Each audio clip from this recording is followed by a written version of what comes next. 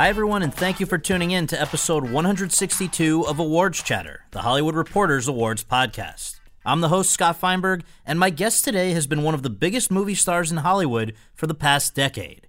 A dashing young man who became world famous for playing the vampire Edward Cullen in all 5 installments of the Twilight franchise, and now is generating widespread acclaim for his acting chops as well, thanks to his career-best performance in the crime thriller Good Time, which opens on August 11th. Robert Pattinson. The 31-year-old Brit started appearing in films in his teens, with an early break being a supporting part in 2 installments of the Harry Potter franchise. Shortly thereafter, when he wound up being cast by Catherine Hardwicke opposite Kristen Stewart in the first Twilight, which came out in 2008, his life changed in a major way. Pattinson was catapulted onto Hollywood's A-list, which came with fame and fortune, but also a loss of privacy and certain preconceptions about what he wanted or was capable of doing as an actor. In between the Twilight films, the last of which was released in late 2012, Pattinson also acted in others, including 2010's Remember Me, 2011's Water for Elephants, and 2012's Belle Amie. But it was the first thing that he did after the Twilight chapter of his life came to an end that made people really sit up and begin regarding him as more than just another pretty face. Namely, playing the lead in David Cronenberg's Cosmopolis, also released in 2012, followed in 2014 by key parts in 2 films that premiered at the Cannes Film Festival, Cronenberg's Map to the Stars and David Michôd's The Rover.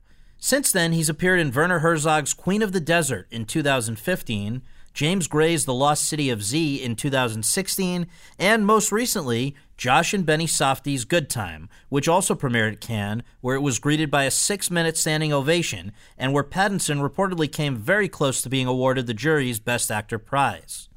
Over the course of our conversation at the offices of The Hollywood Reporter, Pattinson and I discussed a wide range of topics, among them how a young person who was discouraged by his school's drama teacher from even pursuing acting wound up a professional actor in the first place, what his life was like during the years he spent in the business prior to Twilight, and how he ultimately wound up in that film, which he understood to be an indie, what it was like to suddenly become not only world famous, but also preyed upon, in a sense, by a certain segment of the Twihard fan base, and how his relationship at the time with co-star Kristen Stewart may have contributed to that, how being associated with the Twilight franchise impacted other opportunities, and how he has shed the notion that some had of him as merely a brooding hunk through the Cronenberg collaborations and, perhaps most of all, through Good Time, plus much more.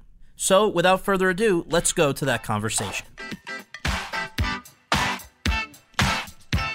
Thank you for joining us, Rob. Appreciate it. Thank you very much. We always just begin every episode with basic question. Where were you born and raised, and what did your folks do for a living? I was born in a place called Barnes in London, and southwest London, just outside of central London. Well, then now I guess it's probably classified as central London. Right. And your folks? My dad did a number of things, but was a car dealer. My mum worked with him, and then she was a booker at a model agency before that. So from what I was reading, just going back to even the Harry Potter days, just interviews and things that I could find, it seems like actually music was the passion before acting. Is that right? Yeah, and then I was doing a lot of gigs and stuff right up until Twilight, really. Really? Like maybe up until a few months before it came out. And yeah, and all of my friends were doing it. Do you have an instrument, or you're a vocalist, or what was it? I was playing piano, guitar, and singing. Yeah. But everybody was doing it in London at the time. It was when there was sort of new folk revival. Yeah. And you're actually, people can hear some of it on the Twilight soundtrack, right? I think the first one, at least, right? Yeah, it's still quite. I can't really believe that. It was kind of an act. Because I was still doing open mics whilst I was shooting Twilight, and that's how the director found out about that. Found out that you were able to sing. Yeah. Because there was a bar right next to the hotel we were staying in, and I played like twice a week, like the whole way through shooting. That's awesome. Yeah. Well, before we even get to that, let's also cover some other stuff that went on before. How about modeling? You were 12. How did that enter the picture? Is it just is your family business, or what was the way in? Yeah, kind of. Like my mum knew some people. Well, actually, no, she didn't know anyone who was part of it. She just kind of said I was pretty tall when I was a kid, and I was doing a a paper route at a time. My mom was like, you should go and try and do this. And then I used to also work for like a catering company and worked at whose house? It was someone's house. I was like kind of cleaning up or something, and someone said, oh, you should do this thing. And then I went in with my mom to an agency, and then they were just like tons of pretty girls everywhere, and everyone took you seriously. And it was like, oh, I should do this instead of doing a paper route. I would think so. but then never got any jobs, like ever. Well, I got like 4 jobs and then 10,000 castings and 4 jobs. So what was it that led to you getting involved with, I guess it started out with sort of amateur theater in Southwest London. Particularly, though, I'm curious because it sounds like from one of these things that I read, you were actually discouraged from pursuing creative stuff by your own school's drama teacher. So that's a weird thing for that person to have done. So how did this all go down that you wind up in an amateur theater program? I mean, I wanted to do drama, and my teacher told me not to do it, and so like, I didn't end up doing it. Ended up doing. Like, what kind of a teacher says that? I know. She told me not to do art either, which also I wanted to do. And I went to a pretty arty school, which is kind of weird. She's like, you shouldn't be doing this. But then that sounds terrible. My dad was at a restaurant, and there were a bunch of pretty girls who were at a thing, and he asked them where they'd been, and they said, we go to this amateur drama company. This is the Barnes Theater Company? Barnes Theater Company. And he said, you should go and join He this. was looking out for you. He had your back. Yeah. So you go off there, you start auditioning and getting into shows, and then how did you, I guess while you were there, what happened that led to you getting an agent for the first time? I think that's basically the first part I played. Right. And just by total coincidence, the person who ran the company, his daughter was best friends with my still agent in London. And so he said to her to come down. I was probably 15 maybe. What were you performing? Our Town, Thornton Wilder. And I'd only got the part because it was an under-18s theatre company, and all of the tall people went to university, and I was literally the only one tall enough to make it look normal. Which part were you playing? I'm trying to George. It could be. It sounds fun. I I'm just trying George. to picture this. So did you know when you went out, whatever you were doing that day, that there was somebody out there watching, or did you find out later? I had no idea. Yeah, and I was still at that time really I was not thinking about doing it. I enjoyed it, and I really liked being in the world of sort of theater and stuff. But I was mainly just working backstage doing like sound effects and stuff, and I was a stagehand. So what were you thinking, sort of, and not that you have to know your whole future in high school, but I mean, what was sort of on the radar as possible things you might do? Nothing. Yeah. I mean, I wasn't really thinking anything. I mean, I don't know, nothing. Well, I'll ask you one thing, which I think you recently revealed, which was that you're not necessarily the most well-behaved kid in that time of your life, right? That was younger. Oh, that was a better. That was younger. Young? Yeah, no, I was like 11. So okay, so you got to tell me, because I mean, this was hilarious. That I'm sure not at the time, but it's so funny. It's like a story which I can't believe. People need new stuff. I know. Literally, I run out of stories after a while. No, this is great. But I mean, so what? You saw some magazines you liked? I mean, I guess I was a slight kleptomaniac for a period of like 9 to 11. Yeah, just one of those things, because I was quite a well-behaved kid, and I need to kind of try and find opportunities to be bad. Yeah. And that was stealing porno magazines. So, but it wasn't like we were all like little children, and like no one knew. It wasn't just like So there weren't like major consequences when you got busted, or what? No, it was major consequences. Yeah, it was bad. Like, it was like I went to a very, very strict school at the time, and it was like up until 13 or whatever. It was pretty sort of academic school, and everyone would go to they would have the same path. You go into like the certain university or whatever, and then because of that, I ended up going to a kind of much more liberal school afterwards, and a completely different. So it changed. It did have a it was great. Okay, so you get the agent, as we were saying earlier, through Our Town. What resulted from that? Is there just a bunch of auditions, or what changed? I mean, my first audition was for Troy. Really? I get to play Garrett Hedlund's part. Okay. I was friends with now. Yeah. Which is funny. And I just remember getting the call, because I still didn't know what I had literally no idea what acting was or anything. And then it suddenly became very real that go to this room and it's to play Brad Pitt's cousin. Right. And I was just like, what? Like, what are you talking about? Where do you even begin? Yeah. And then went in but I'd done a bunch of modeling castings before, and like modeling castings is incredibly demoralizing in a lot of ways. I mean, you line up for like 2 hours and then people don't even look. They look at your book and then just be like, no. And I'd done hundreds of those before. Right. And so then doing the first ever acting audition, you're in there for an hour, and like you actually feel that you're kind of engaged. There's a process, and it's interesting. Right. And especially when you first start and you're young, like casting directors really want to see if you've got anything, so they really work with you. And I just thought it was amazing afterwards, and just it's completely a really life-changing audition. So what was the first one that actually panned out? Vanity Fair with Mira Nair. And we just had Reese on this past week, and really? So what? It sounds like you get the part. That's a big deal. But then what? They clipped it from the movie? Yeah. It was the end scene as well. It was playing Reese's son, estranged son. Mm-hmm. And it was supposed to be the end. It was this big kind of final sad moment. Right. I did that. And also one of my best friends, Tom Sturridge, was the other son. I mean, it was both of our first parts. Right. We went to school together. We were in adjacent scenes. And then we went to the screening, and no one had told me that I was cut out. Geez. And so we saw his scene, and we're like, yeah, pretty good. And then it gets to my one, and it's just you're not there. you would meet Reese again in another movie that we will come to, not as son and mother. That's Hollywood. So, all right, at 17 though, it sounds like that was the first big one, right? You go out and you get Harry Potter and the Goblet of Fire, and then I guess come back in Harry Potter and the Order of the Phoenix 2 years later, the part of Cedric Diggory. Mm-hmm. Did that feel like a huge break at the time? Yeah. I mean, I'd done this other movie called The Ring of the Nibelungs, which also came out a million different titles all over the world. But I went straight from Vanity Fair into The Ring. Just like that, to be honest, was the most mind-blowing experience, because it was kind of being... I think I just turned 17 and going to spend 3 months in Cape Town, like to shoot this thing. I was still just like, what is going on with them? Like, how is this happening? Yeah. And it was just amazing. Like the entire experience was amazing. I'd somehow managed to convince my mum that I didn't need a guardian.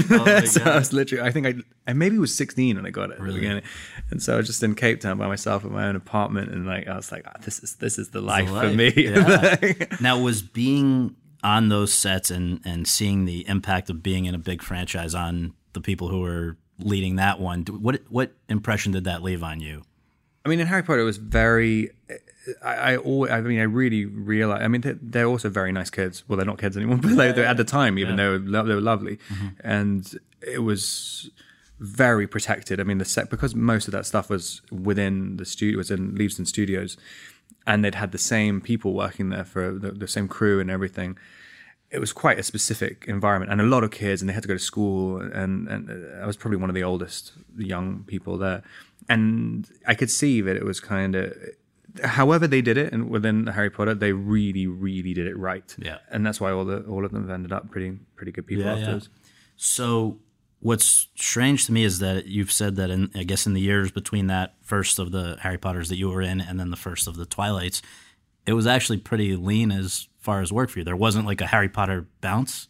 Well, kind of. I mean, I got my American representation from Harry Potter, and there was a kind of moment where it sort of seemed like, there's like a bunch of stuff going on, and then it just didn't nothing really.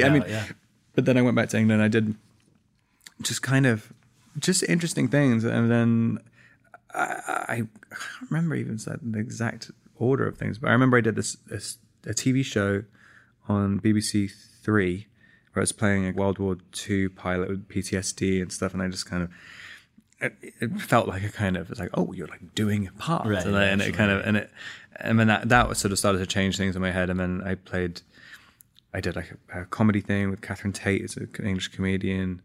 And that was kind of fun. And then I played young Salvador Dali, which that was just another like completely crazy experience. And doing, you kind of, especially if you haven't really decided if you're going to act or not, and then suddenly you're doing things where it's like you're seeing where your line of comfort is. And also, it was the first time as well I'd really researched a part doing that, and it's sort of. And then I met a bunch of people who knew Dali, and things started like falling into place. And so by that point, you're now becoming more convinced that this is what you want to pursue? Yeah, but like it's still not entirely. I was still 100% doing music at the time, and everyone I knew was getting signed at the time as well, like who I'd started playing gigs with. But the music industry just seemed so precarious to me, so I was a little bit. And also, I was getting jobs. I was like kind of getting little jobs, but like I was every single time I would just about to be saying I'm done with this, and I'd get another one. Right. So like it was just lucky. As I understand it, this agent that you mentioned before, I think Stephanie Ritz, says, "Come to LA. We've got an audition for some romantic comedy." Is that right? Yeah. Well, I mean, I was doing tapes all the time. I'd be sending hundreds and hundreds of tapes all the time. Okay, so but did this not actually involve you coming to Los Angeles? Well, yeah. Well, I sent the tape. And I used to do tapes with Tom Sturridge. Like, okay, we tape each other. Yeah. And he would always play the girl. We would play the girl for each other. We'd always be auditioning for the same thing, right? And get really, really into it. We lived in the same apartment together, and we'd do like these hundreds and hundreds of auditions. And we do it. We didn't even have like a digital camera. It was like like a mini, like a Sony Handycam, just from the early '90s, and then send the tape, and then WME had to edit them up afterwards, like, make them earn their money. Yeah. But I did this one tape, and I was like, "This is the one. This is gonna do it." And Stephanie and the producer was saying, like, "Yeah, you've got it. It's on a plate. You just need to come and meet everybody." And this was a romantic comedy. Yeah, I think.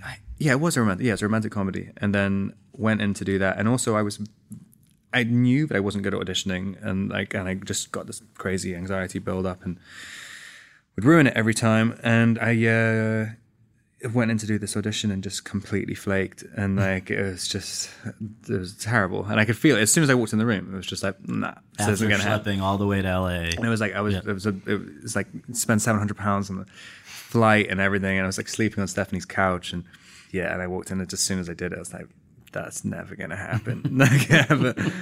And, so what do? You go back to her place and... Yeah, well, I remember I called my parents afterwards. I was like, oh, I'm done with this. And like my parents were just being like, so yeah, well, just don't do it then if it's making you so upset. Yeah. And I was like, don't tell me what to do. You're going to decide. Yeah, you have to do the opposite. Right. And then, the Twilight audition was the next day maybe. But this was not something that you even knew about when you came to LA. It was just like, oh, by the way, you're here, might as well. It actually was, and this was like kind of how little I'd talked to Catherine. And I don't understand how it had really... I talked to her when I was in London, but I'd come out for something else. And I hadn't even really remembered the conversation. And I was supposed to have read the book and all this stuff, but I'd specifically come out for something else. And you hadn't read the book? No, I hadn't done it. And because I was so certain. I was like, the other one was on a flip. That was it. That's the one, yeah. And then, I went to do that audition. So your agent says, as long as you're here, and Catherine, you might go do your audition. And she was like, Catherine just got this house in Venice, and it's like, you're just going to be like chilling out. She's probably going to make you smoke weed, whatever. And meanwhile, at least they were reporting that she's seen thousands and thousands of people. I mean, is that true? 5,000 people? I mean, I was the last person they saw, like on the last day. And I genuinely have no idea how, because I talked to her, and I remember talking to her on the phone, and she called me up, and it was like 3 a.m. in London, and I was just like, and I still hadn't read the book even then. And then she was like, so how do you see the character? I was like, oh man, he's just like sex machine. And I didn't even understand what the conversation was. Right. Well, I mean, just to further contextualize here, you've said in one of these other profiles that the year prior to that audition, I guess, you're living, as you say, with Tom Sturridge in, quote, a cool little ex-crack den, close quote, and that you sort of spent the prior year drunk and basically just not in the best of places, right? So you come here, what happened at that first of, I guess, 2 auditions? What went on at her house? I mean, it was just weird. It's just one of those things where you kind of, once you have super high expectations of the previous one, and then that's just taken away from you. Then I had 0 expectations of the other one, so I went in completely. I'd also taken, if you listen to how it's done, I was taking a Valium for the first time in my life, so that's probably why I didn't have any nerves. That was because you were nervous, or you just felt like, why not? Well, I mean, because I felt super comfortable about it, and then as soon as, like, I was literally just about to get into a taxi, and then the same crippling anxiety happened, and I was like calling up Stephanie, just having a panic attack in her apartment, going, I can't go. And she's like, oh, just take this thing. Yeah. And I just remember like driving in the cab. Well, that'll have you more than brooding for that part. Yeah. And it was just kind of, but it also just made you kind of think, you don't have to just perform. Like, you can go there and just listen. Yeah. And I'd never thought about that. I just thought it was like, I thought every single time he did something, it was like, prove everything all at once. Right. And just going in there, and I was like, oh, hey. And I was so messed up, I couldn't even find a house. I was like half an hour late. Pre-Uber in those days. Yeah. But what did she want out of you when you were there? Did she want you to read the script or act the scene, or what were you actually doing to earn the part? Yeah, I mean, it was just like, we did like 4 different scenes.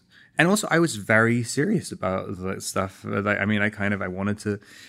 I didn't see it as a popcorn movie or whatever. I mean, even if it's written as that, like, I still want to approach it the same way. So I was asking tons of questions and blah, blah, blah. Well, plus the original was basically approached not unlike an indie movie, right? Yeah, that's what I thought it was. I mean, I'd seen 13 before, and I really liked 13, and I thought that was what it was. Like, I mean, and I hadn't read the book, and I'd only seen the sides, and so I was like, well, I assume that's, you make it like 13. Right. I don't know. So that first time I guess you, her, Kristen Stewart, then there's a second audition, a final audition? No, we just did that, and then I just met the producers after. There was just one audition, and then... They were not as sold on you as she was, right? No one was. I mean, it's kind of... Well, they all thought I looked really old. Like, and I was pretty chubby at the time, too. Had you just not shaved, or what was it? Yeah, well, I mean, it was kind of associated with the probably 2 or 3 years of just basically drinking and playing music all the time. Yeah, it wasn't. I remember at the end of the audition, we went in Catherine's garden, and she was like, all the other guys, like, he's supposed to be so chiseled, he's an Adonis, so you just want to see what your body looks like. Right. And I was literally just like, oh, geez, I'm not gonna do it. Sorry. I just realized I was the only guy who didn't do it. Oh my gosh. And I was so she went to bat for you. That's how you got past the skeptical producers. Yeah, well, I did. Yeah, I mean, I actually got on pretty well with the producers after this, but like, I went to do another meeting a week later and just tried to shave about 10 times and look a little younger. Yeah, shave my chest as well. Where were you when you found out you got it, and did you realize that this in that moment was potentially going to majorly change your life? I was still at Stephanie's, and then I kind of knew I was going to get. I also sent Catherine a letter, and I could you sort of feel it. I didn't know what the kind of consequence were, but I knew it was a sequel. I knew there was 3 of them. I knew there was something that was going to happen. And also, I just got a job. I always felt, it's always amazing. I mean, I only ever got still to this day, I only ever get a maximum of 2 jobs a year. That's literally, so there was 2 good days. But there's not anyone at that point who's saying, for any reason, because of celebrity that might come with it, or things that nobody was advising against taking it? No. You couldn't even get the books, and I had to order the books off Amazon, which was just a bookseller at the time. Right. I mean, it's you couldn't. I remember looking around everywhere, and no one had heard of it. No one believes me, but no one had heard of it. There was one person, a waitress I knew who knew it, but it was culty. So it blew up only as a result of the movie, or because the books obviously themselves became huge. But you're saying when did that start? About 6 months before the movie came out, and you could really feel suddenly it was growing and growing, and then by the time the movie came out, it was everywhere. From what I've read, they had you address they got you a trainer, right? So you could be comfortable with your shirt off or whatever. That was one thing that you did to prep. What else could you do to prep? How do you, now that I assume eventually you read the book? Oh, yeah.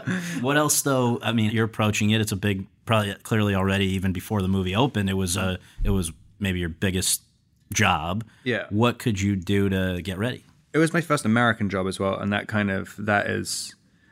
it just felt like a big thing. Doing. I mean, I went super early which is the only thing I really realized how to do, and just be by myself in Portland for I think I went about 2 months before even I was supposed to come for pre-production, and I was just there forever. There was no one even there. It was just the stunt team. Right. So I'd hang out with them and just kind of obsess over things, and just kind of just think, okay, my only idea was if you're just here longer and invest more time than everyone else when they come, then you'll hopefully feel at least an equal. What was the most intimidating aspect of it?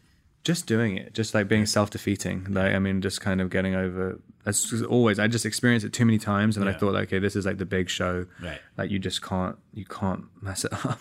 And in terms of just one other thing pre-release of the movie was that you've said, and I think this was another one of these recent things that people didn't realize, that you almost didn't make it to the final cut. I mean, it was not resonating with, I guess, producers again, or what was the issue? Yeah. Well, I mean, it's because I had a really satisfying experience on the thing playing Dali, and I was very argumentative with like on the thing before, and I would like say, I thought that if you were supposed to be playing a character, you should make yourself believe that you should be the only one who you should know the most about the character, and you should be an authority on it, and you should defend it as well.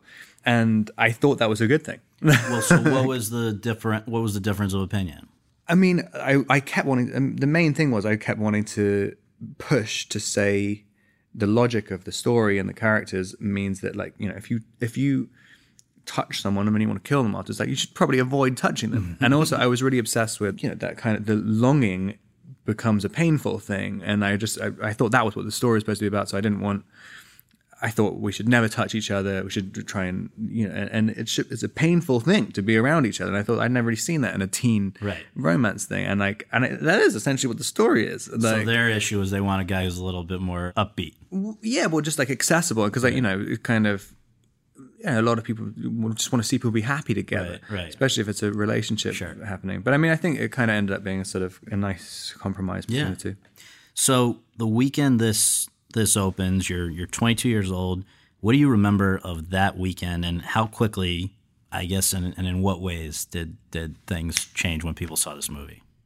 I remember doing Comic-Con, which was crazy, but my life didn't change at all. I was still living in the Oakwood Apartments in Burbank, and like it was just fun. You went there and have everybody screaming, and then you just go back, and it was just exactly the same. There was no paparazzi or anything. And then we did this whole press tour, and I hadn't understood that, you know, we did this Hot Topic press tour in like malls around America, and there's this like total madness, and it's on like local news and blah, blah, blah, and I just go back and it was gone. And so it's like, oh, well, so it's just when you do these events, that's it. It's not actually your life. Right. And then when the premiere happened, it was genuinely the first time I'd really realized that I'd made a film. Like, and I was sitting there and just, up until that point, it was just all a laugh. Like, and it's like, you're just kind of saying stupid things and in press events and stuff. And I just want to make it fun for myself. Right. And then you suddenly notice it. And it was the first time you actually saw yourself. And it's like, oh, I actually did something. Right. Like, and it was very frightening. And I left immediately. I left the next day back to England. But what was frightening was not seeing yourself. It was the reaction of other people seeing you. Yeah, it was the reaction in the audience. And it's kind of like, because I'd seen a few other movies that I'd done, and it's like you just watch them like every other movie. Like you just watch it, and you're just watching a movie. Right. Like, but at this, like characters would come on screen, and people would scream at the theater and stuff, and like there's just this like mayhem, like real hysteria, and you suddenly realize that I'm not in control of this at all, and you suddenly realize like you're like, fuck, I'm gonna become a commodity, and then and I was too young to really realize how to cope with it. There was no way to know how to cope with it. And I'll just read back to you because I thought it was an interesting quote. Because remember, so for listeners, this was the first one, comes out in 2008. You're probably one or two more in by 2011, which is just 6 years after you had been the supporting guy in the Harry Potter movies. And here's in 2011 is something that Emma Watson, the star of that, said about your sort of fame that had already happened by 2011. She said, quote, "I can't even imagine what that kind of fame must be like.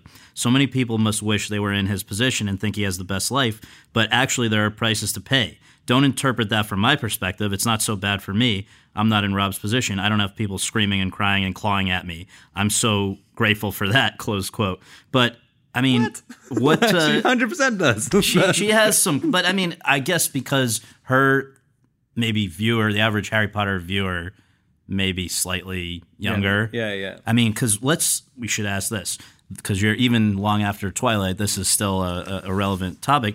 Who, as you saw it, is the archetypal Twilight fan? The people, or the obsessive, the people that gave you this nickname that I know you're not in love with, R-Pats, the people who feel an emotional stake in your personal business, all of this stuff. I mean, who are these people? They are the real kind of vocal ones. I think it's a very, very, very small group. Quite educated women between the ages of 28 and 60. I mean, that's quite a lot of women. Okay. But the older, like, I mean, like, they're not old, obviously, but like kind of, they're not teenagers. They're not. At all. And that's what people never really realize. They were like kind of, the initial wave of them was young, but the actual the kind of, they're significantly older. So what's their deal? I mean, that you would think you outgrow that kind of thing. Yeah. Well, I mean, it's like a kind of, it's so specific, Twilight. I mean, it's like, and so if you feel like that's been totally catered towards you, and then also you see something which I think that's why a lot of people feel a sense of ownership over it, because it did come from a very small thing and it was very personal and private, and then it becomes this massive thing, and you kind of, people feel like they were on the journey. But I think like the majority of people who went to see Twilight were just random people. Right, I mean, like it's kind of, it wasn't just all like kind of twihards. One question I have is when throughout those years, and I'm going to try to approach this in a way that's proper here. I mean, like, do you think that it, in hindsight, made your life infinitely harder and sort of fueled those people's fantasies or, expectations or their issues or whatever when you were involved with a co-star? Does that just add fuel to the fire? I don't know specifically. I mean, because there's plenty of series, like, relationships and stuff where like people would just imagine anyway. Right. Like, even when we weren't together, the people were saying we were anyway. Right. It doesn't make any difference. But like, it's sort of, still now. They're never going to give in. They'll never accept it. It definitely does change your paparazzi involvement in your life, like 100%. It's just an economic thing. It's just two people in a photo, like, rather than... Right. And I think it's like the most relatable thing for anyone who reads a gossip magazine is like, what's the state of a relationship? Right. Like those things. If everyone's having the same thing. Right. And so that's why there's these constant stories of anyone who's had any kind of coupling with anybody. Well, you've said a bunch of times that you're sort of like a homebody type person. You don't like to go out a lot, but was that the case even before all of this, or is that the result of this? No, I mean, I'm not really a homebody. I mean, I'm like a bougie Hollywood guy. No, but I mean, in the sense, like, did this whole side stuff that comes with all of this, does it change your willingness or ability to go out and just do the things that you would have done? Yeah, I mean, I definitely had a moment where because I was so busy up until 25 or something that I never had a time to really process anything, and you're just in the eye of the storm. And then I really had a moment at 25 where I'd been trying to live the previous life that I was living, and just because you're so busy, you could sort of ignore what was happening. And then I had a real moment when it kind of started to, when the series was sort of ending, and I'd slow down a little bit. It's like, oh, the life you had previously has died, and you're just in this other world. Was there one thing that hammered that home? No, I just remember kind of just feeling like I was sort of freaking out a little bit, like, and really, I got Cosmopolis, and that really it suddenly made you realize, like, oh, there's like a whole point. Like, there was a point in why you started doing this in the first place, and it's like, and now you have getting closer to that. Yeah, and you have a chance to do it, and like. Well, we should note that during the, I don't know, however many months they would have between each Twilight movie. What was it, like four or something months, roughly? So you would be within your rights to take those hiatuses and just like lie on your couch. But it seems like throughout the entire process, you kept working on other films that were very different. And let's just remind people, there was Remember Me, which came out in 2010 about 9/11. There was Water for Elephants, which came out in 2011. You're this Depression era guy who joins a circus after his parents are killed. Bel Ami in 2012, climbing the Paris social ladder by sort of playing wealthy women. These are very different sorts of things. Why work when you didn't have to work? And would you say that you were trying to prove something to yourself, to others? Was there some motivation for that? No, I mean, I just knew after the first premiere, like, you feel there was such a weight put on it that, like, there was just no choice. Like, you had to diversify very quickly. Yeah. Like, or at least otherwise. And I knew as well, there's going to be like a ton, there's 5 of them. Yeah. And so, like, if you just waited to do 5 movies, I mean, that's like your whole 20s. And like, it's kind of, and also because, once you're on a roll of working, that's kind of, just want to sit around. Now I just want to sit around all the time. Yeah. Well, so what were the biggest preconceptions that some other filmmakers might have had of you because of Twilight? And did you, as you were seeking other kinds of things, was that impression of, all right, this is this guy, this is what he does, was that an impediment in any way? No, I mean, well, no more so than just being like tall and blonde. Right. Like, I mean, it's sort of like you kind of, it's the same thing. And I'd always wanted to play like kind of, you want to play character parts. And everyone's like, well, you're not really a character looking kind of person. And like, and so you get kind of frustrated at that. But I mean, I don't think, I mean, it was weird when at Twilight people thought that that was me playing myself, which is like, I just always thought it was. You're saying the Twilight filmmakers thought that your character in that was basically you? What? Not the filmmakers, like the kind of, but other filmmakers. I gotcha. Like, what I never ever understood it because I was always like, what? Have you never seen anything? But I guess most people don't see an interview or anything. Right. And so they're just like, they just assume like that's, right. They watch a movie and so that's heavily marketed and whatever. Yeah. You did work. We should know, like some of these directors that did some of these Twilight movies are top directors. Yeah. Bill Condon and other people there. Yeah, Chris Weitz. Yeah. Mm-hmm. So anyway, you're doing these ones during the hiatuses. Then Twilight is winding down, and I guess it was around then that you landed Cosmopolis, this first of 2 collaborations so far with David Cronenberg. How did that come about? Did he ever tell you what it was about you that made him think of you?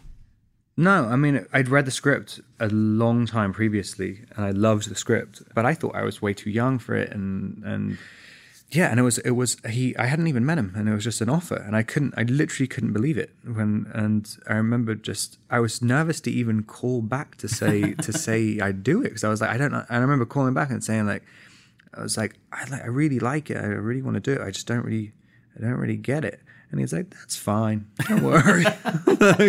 And like, it was just, I mean, that's his character, just being like, you don't really need to understand it, it's fine. Well, you've said it was, you've called it a life-changing experience, and just to remind people, you're playing this, I guess, young billionaire who has a bad day where it all starts to fall apart, and just 2 years later, back with him, so he obviously was pleased with how it went, and you were as well. And do you think, though, that having done Cosmopolis and then also later Map to the Stars with him, which goes to Cannes at the same time as The Rover, to have 2 in the festival in 1 year is a pretty special thing. What changed in those 2 or 3 years about the perception of who you were, what you were capable of, what you wanted to do? I mean, it's a slow turn. I mean, it's just kind of, everyone was asking even then, saying, "Oh, are you worried about being typecast?" and blah blah blah. So I was always like, "I'm getting the jobs I want to do. Yeah. Like, if I don't want to rock the boat, whatever is the reason, I'm getting these jobs." Yeah. And like, too much to a lot of people's detriment who I work with, like, I don't even care if they make money at all. Like, I'm literally, as long as I can get another one. Right. Like, it seems like the big thing for you is the director, because we should also note, so David Michôd did The Rover, Werner Herzog did Queen of the Desert a year after that, James Gray, Lost City of Z a year after that, and now the Safdie brothers who we're coming to with Good Time. But is that the main consideration for you, just people that you want to work with? Definitely at one point. I mean, I was kind of, I mean, obviously there were people who I loved, but at the same time, I was aware of a credibility deficit. And so you think if Herzog and Anton Corbijn and all these different people say, well, they're hiring me. So I was like, well, I was hoping that all these people say, well, you're going to have to shit on your heroes if you want to shit on me. That's great. That was kind of the... and I mean, it really, for any and all flack that you ever took for Twilight, it's only 5 years ago was the last one, and here we are 5 years later, and you're in the best actor discussion at Cannes. So it is a pretty nice, amazing. I'm sure it doesn't feel like just like a quick turnaround for you, but it really does. Yeah. Well, I mean, but I knew as well. I knew as soon as I signed on to do multiple sequels to something, I was like, it's going to take 10 years to go over this. It's like you figured that out early. I said it to my agent. Yeah, and it took 10 years. Let's say today you could go back to the moment when you were offered, yes or no, do you want to do Twilight? Knowing everything that came with that, the good, the bad, and the ugly, would you say yes again? Yeah, 100%. It's all good. Yeah. It's like. Well, not all good if you can't go to the, if you've got crazy people or whatever. But at the end of the day, it's literally who really wants to do anything. Right. It's literally just like, you just got Postmates. So, but you ultimately weigh it and you say it was the right move. Oh yeah, 100%. I always known it was the right move. But it's unbelievable. I mean, there's also, I've made these decisions when it wasn't like, oh, should I choose this one or that thing. It was like, these are the only jobs I was getting. Right. And it's kind of, and I wouldn't have done any of this other stuff if not for that. So let's come to this great movie that premiered at Cannes this year, just back in May, and then has been on the festival circuit since then, picking up all kinds of acclaim and accolades. This is Good Time, a movie by the Safdie brothers, Benny and Josh You're playing Connie, I guess you would say a small-time crook in New York. Josh was describing as a romantic psychopath. Romantic psychopath. Relatively like present day, right? It seems. So how did this one come about, and were you aware of the Safdie brothers' prior work, which really wasn't, as they've said, this is our first movie, but how did this all come together with you? I just randomly came across this still from Heaven Knows What, and really liked it, and I just never like anything. And so it's kind of, if you get that feeling, it's the same feeling which I got with seeing White Material, the Claire Denis movie. And I was just like, I 100% know I had to do it. And it's only happened to me a few times in my life. And so like, I just really, really went after it. Like I've been trying up until that point, movies, I would do movies where the world was so self-contained, like in Cosmopolis and all these different things stylistically, like that you wouldn't necessarily be judging just a performance in that movie. You should be completely taken away from reality. It's something you have to just totally accept every facet of the world which the filmmaker's creating. And I loved, like, when I saw Heaven Knows What, and the seamlessness between performances in the real world and just on the street and stuff. I was like, if I could do something like that, that's going to be what I want to do. And that would really require you to do what you had said you'd wanted to do years earlier, which was to basically be a character actor, right? You're going to you'd have to change your appearance. You're going to have to do some things. Yeah. And it's all from like the kind of stupid insecurities from being young, going like, oh, you're a private schoolboy from London. And it's like, you can never do this and you can never do that, blah, blah, blah. And obviously it's like some kind of like white privilege kind of thing, but at the same time, it's like, everybody wants to be the opposite of, or everybody, well, not necessarily the opposite, but like everybody doesn't like being told this is the only thing you can do. So I've been trying to do, I think it's interesting to try and empathize with different archetypes, and that's the whole point of acting. Yeah, and there's nothing about this guy that reminds anyone of anything that you'd previously done. Nothing glamorous about this guy. He's sweaty, he's kind of greasy hair, and he's got a Queen's accent, and all these things that. One thing that Josh Safdie said of you recently was, quote, "He doesn't need money. What he's after is so much more existential. He related to Connie in that regard. He felt imprisoned and that he couldn't be free because of the Twilight thing," close quote. Do you think that's a fair assessment? Not really. Not really. You disagree with that? I've always felt very free. I mean, it's literally, you just need like and I just always found that it's kind of, I mean, I've just been extremely lucky though. So it's kind of, I've like basically found these jobs at certain points in my life which just suddenly really appealed to me, and I'll try and find something which feels really different to anything I've done before. But I knew at the beginning, I've never really felt trapped by it. I've never felt like, even when I was doing it, I would do the other movies, I've never felt trapped by anything. And like, it's kind of like, and I try, it's a conscious decision to not be trapped by it, and not get kind of overwhelmed by it. One of the things people should know is that Benny Safdie, one of these two brothers who directed this, also plays your mentally challenged younger brother, Nick, in this. When you heard that he would be playing that part, which I don't think was known when you initially signed on, what did you make of that? And then how did you guys develop this? I was reading about some really interesting stuff where you were having an email correspondence in character, that you guys were coming up with pretty detailed backstories dealing with things that we never see or hear about in the movie. But just talk about the way they and you work to make this feel like these characters feel so believable. Yeah, I mean, I think they wrote a lot of the script by, Josh and Ronnie, Bronstein, the co-writer, they wrote incredibly detailed backstories. And I was I kind of got the script in piecemeal, like over a year or so, like, and then it would come with an idea and some photographs of images of people who the character could look like. And then there were just news stories as well about like the Richard Matt and David Sweat and Richard Matt. Or Richard these Sweat, other guys, robbers, right? And just this kind of thing where these guys are like murderers and people would be rooting for them. It's this thing, like, I mean, to escape, and all these different ideas, like different kind of, and things like just different, like Executioner's Song and this book, or In the Belly of the Beast, and all this kind of getting it all at the same time. But it was, I meant also these kind of detailed backstories and the letters and all this stuff. But it was all coming at once. It wasn't just like a script. I mean, you'd use all this stuff afterwards to kind of fill in the ideas. It was coming in piecemeal, which is kind of, it's a nice way of building it. But yeah, I've never done that much relationship backstory with an actor before, because most of the time an actor comes in the day before. I mean, it's just impossible. Yeah. And also, they're only cast the day before. Yeah, right. Well, so here, how would it work? Because technically, both Josh and then Benny, who's playing opposite you, are directors. So at the end of a take, does Benny just break a character and start directing, or how did that work? No, I mean, he would mainly stay sort of in character if he was doing a scene with him as Nick, and then occasionally to sort of break it a little bit, but not really. You're saying he would direct you as Nick? Well, I mean, kind of. Not really. Like it would be like a kind of. But when he was not in the scene, he would be obviously co-directing. Right. Yeah, it was kind of unusual. It's because it's also the opposite of the character dynamic is the actor-director dynamic. So it was weird. Like if Benny would tell me something, you'd just kind of be like, "Shut the fuck up!" I did this thing. It's kind of confusing, right?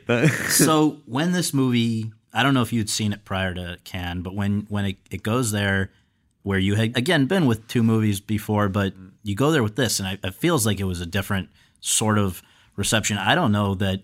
I think these are probably the best reviews of your career, right? I mean, people are falling all over themselves about this movie, and I just wonder how you've processed all of that, including from all kinds of circles of people. Some people that had previously given you a hard time, people that, I mean, does it feel sort of like a special moment? Yeah, for sure. I mean, it's kind of, and I think also people are responding just to the kind of style of filmmaking as well. It's just so fast, and and also just like, I mean, you can see how Josh and Benny are as people. I mean, they can, it's just this stream of like ideas constantly, but it also but it's not a one-way thing. They're also very good listeners as well. And so when you can see a movie like this where it's just so much noise and chaos and everything, but it's also extremely detailed, and people are watching like, wow, they haven't seen something like this in ages, because it kind of feels like there's sort of elements of throwbacky kind of stuff, but then it's like. But then it's throwback, but then like on crack, basically. It's like just the pace of it. I think the pace feels extremely contemporary as well. I think it's like I think only a modern audience would really be able to take it, like, because now we're so ADD now. Right. Well, just as a last question, do you see this as sort of a turning point in any way? Is it a fulfillment of an objective? Where do you go from here? Would you if somebody came and said, hey, we want you for another franchise, would you entertain that idea? Or are you looking for something else sort of specifically? What's the outlook at this moment? Yeah, for sure. I'm always looking for I mean, you look at anything, you have no idea. I mean, it's kind of, and my only thing, I just always think that it's going to be the end. At any point, I've been thinking that since I started working. And so like even yesterday we had this screening, and there was just great people coming to the screening, and everybody's liking it afterwards, and I remember saying to my agent, going like, oh my God, is this the tipping point? and then I sort of realized that, I'm starting a Claire Denis movie in 2 weeks. That's awesome. It's crazy. Yeah. So feeling good. Yeah, absolutely. Awesome. Well, thank you so much, and congratulations. I loved it, so I appreciate you doing this. Cool, thanks a lot. Thank you.